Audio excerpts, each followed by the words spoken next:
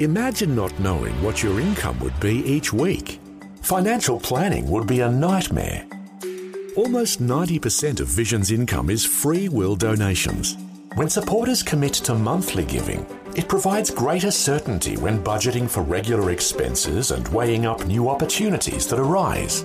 Knowing we can rely on regular gifts each month takes some of the guesswork out of operating a faith ministry. Monthly givers who share our mission are called Visionary Extra Mile Partners. And right now, you're invited to join this growing group of faithful supporters. The amount of your tax-deductible monthly gift is completely up to you. What is most important is knowing that you are standing with us to reach Australia for the gospel. Click the banner at vision.org.au or in the Vision app to find out more about becoming a Visionary Extra Mile partner. It only takes a few minutes, but will have an eternal impact. Vision.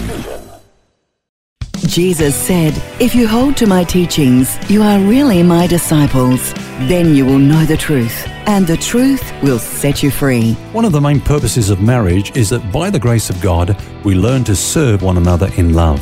Now, we do this by discovering and meeting the needs of our partner. But first, we need to understand that we all have some basic needs which can only be met by God. For example, we all have a need for unconditional love and acceptance. Now, in marriage, we will find love, but not perfect love. Only God can love us perfectly. Another need is that of discovering our true identity.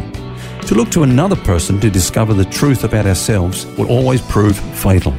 Our identity is based upon the one with whom we are identified by our new birth. That is, upon the Lord Jesus Christ himself. And then thirdly, we have the need to have a meaning and purpose in life. The Bible defines life's purpose as knowing God and his Son, Jesus Christ. Now, these are spiritual needs which can only be met through a relationship with God. If these needs are not met in Christ, we will try to force our partner to meet these needs, resulting in conflict. Don't make the mistake of looking to a created being to meet the needs that only can be met by your Creator and Saviour.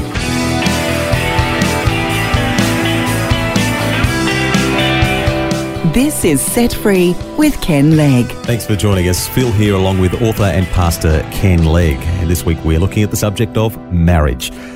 Welcome, Ken. You mentioned yesterday that we'll never understand marriage until we understand the nature of the relationship between Christ and the church. And that's a fascinating situation. Can you just unpack that a little? Yeah, the Bible doesn't say that the relationship between Christ and the church is like that between a man and his wife. It says actually the other way around.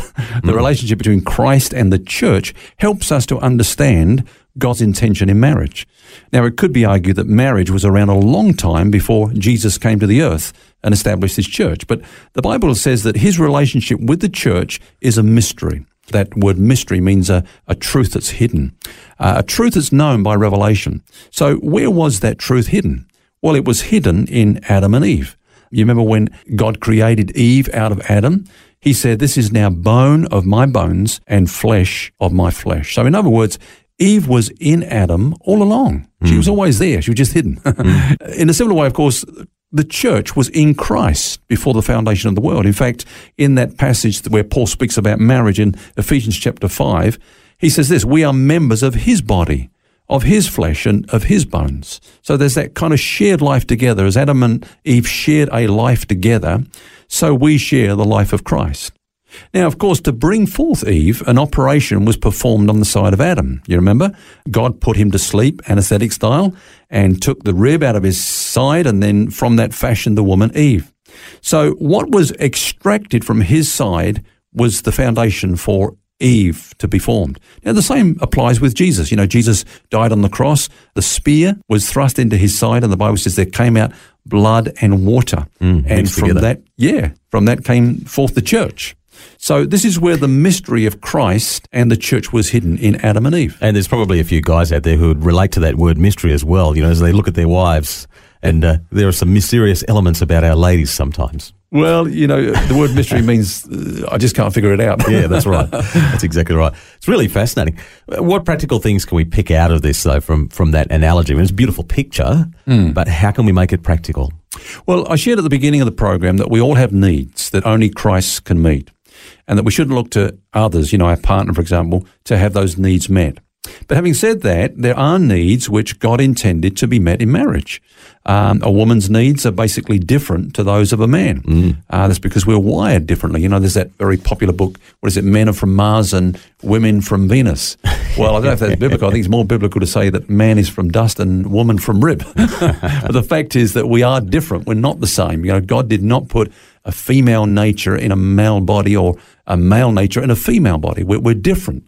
And we have to learn to understand how we're different so that we can, you know, learn to meet each other's needs and serve one another in love. There's a wonderful resource that we watched as a home group ourselves last year called Laugh Your Way to a Better Marriage. The guy's name, Mark Gungor, I think, but he talks about how women think is like this big ball of spaghetti and everything's connected to everything and it's all bzzz all over the place. And guys think in these boxes, you know, and you can only have one box open at a time. And yes, guys do have one box called the nothing box, you know, and sometimes we like to get it out. And women can't understand it. We are very, very different, aren't we? You're not suggesting that we're not multitasked, are you? No, I wouldn't do that. All right, won't go down there. But, you know, we are different. Now, I think the way to understand those differences is to understand the individual roles in marriage, you know, as presented in the Bible. Marriage is a picture of the relationship, as we've said, between Christ and the church. And as we see the relationship between Christ and the church as a pattern for marriage, we come to understand that the husband and the wife each have different roles in marriage. These separate roles are designed to help us to discover and meet the unique needs that our partner has. So I think the key word in the New Testament commentary on marriage that sums up the role of the husband is the word love. I think the man is told 4 times in Ephesians chapter 5 to love his wife. Now, some men might emphasize the word headship. You know, the husband is the head of the wife. That's the thing that he might emphasize. But we learn from Christ's example. See, we've got to go back to the example of Jesus and his church. We learn from that example that God intends for men to relate to their wives and their family in loving leadership. Any other form of headship is a distortion of the model that Christ has set. Of course, you look at what Christ did. He gave up his life for the church. That his leadership was a sacrificial leadership. And when you talk about headship and in the context of marriage, you know, we can often think that means I'm the big leader and, you know, she's subservient and all the rest of it. But no, it's actually us laying down our lives. For our wife. Because the word head is not a verb. What is the verb? It's to love. This is what you're told to do, men. Love your wives, you know. And okay, if you are the head of your wife, then it's got to be loving leadership. Any other form of leadership is a distortion, as I say. Now, what is the definition of love? Well, one of the definitions of love is that it always seeks the highest good of the other person and how they can serve that one in love. So the best way really for a man to love his wife is to be looking out for her interests ahead of his own, isn't it? Yeah, and to seek to understand what those needs are, not what he perceives them to be, but what they really are by asking her and so on. So what have you perceived those to be, Ken, in your how many years of marriage? Let's quote the experts rather than quote me. Okay. And there are 4 needs that are often mentioned. The first one is security. A woman has a need to feel that she is secure in every way, physically, emotionally, financially. She's confident that the basic needs of the home and family are going to be met. This is where her husband comes in to seek to allay any fears in that respect. You know, Paul says, if anyone does not provide for his own, and especially for those of his household, he has denied the faith and is worse than an unbeliever. Now, you notice is the masculine pronoun there. If anyone does not provide for his house, you know, his household, he has denied the faith and so on. And so, you know, whilst both husband and wife can be providers in the home, really is the man that's the main provider in the home. And so there's that need for security, not only in terms of materially, but in every other area where she feels vulnerable. He has to allay her fears that she's safe, she's secure because he's there. Secondly, the need for commitment. She needs to feel that she's number one in his life. You know, that she's the center of his life, not his friends or, here's a big one, not his work. This is where we kind of often spend a lot of our time and a wife can feel neglected or that she's second best, you know, because there's not that commitment in that sense. Thirdly, affection. She has a need to feel cherished and her husband meets that need by the way that he treats her, the way he talks to her, the way that he's able to display physical affection like hugs and kisses without wanting it to lead to sex every time, you know. He treats her with respect and with affection. And lastly, emotional intimacy. Of course, that involves communication, the way that he talks to her. And that's a biggie, isn't it? It's a biggie, and we're going to have to spend a whole session on that one, Phil. But basically, let's just cut to the chase here and say that, real communication needs to be at the feelings level, which is the deepest level of communication. And as I say, we'll talk about that. Let me just finish with a verse from Peter. In 1 Peter chapter 3 and verse 7, he says, "Husbands, dwell with your wives with understanding. Seek to try to know and to understand your partner." She's not wired the same way as you. Don't think the same, but explore, investigate, ask her, and seek to really meet her needs. And that's how we serve one another in love.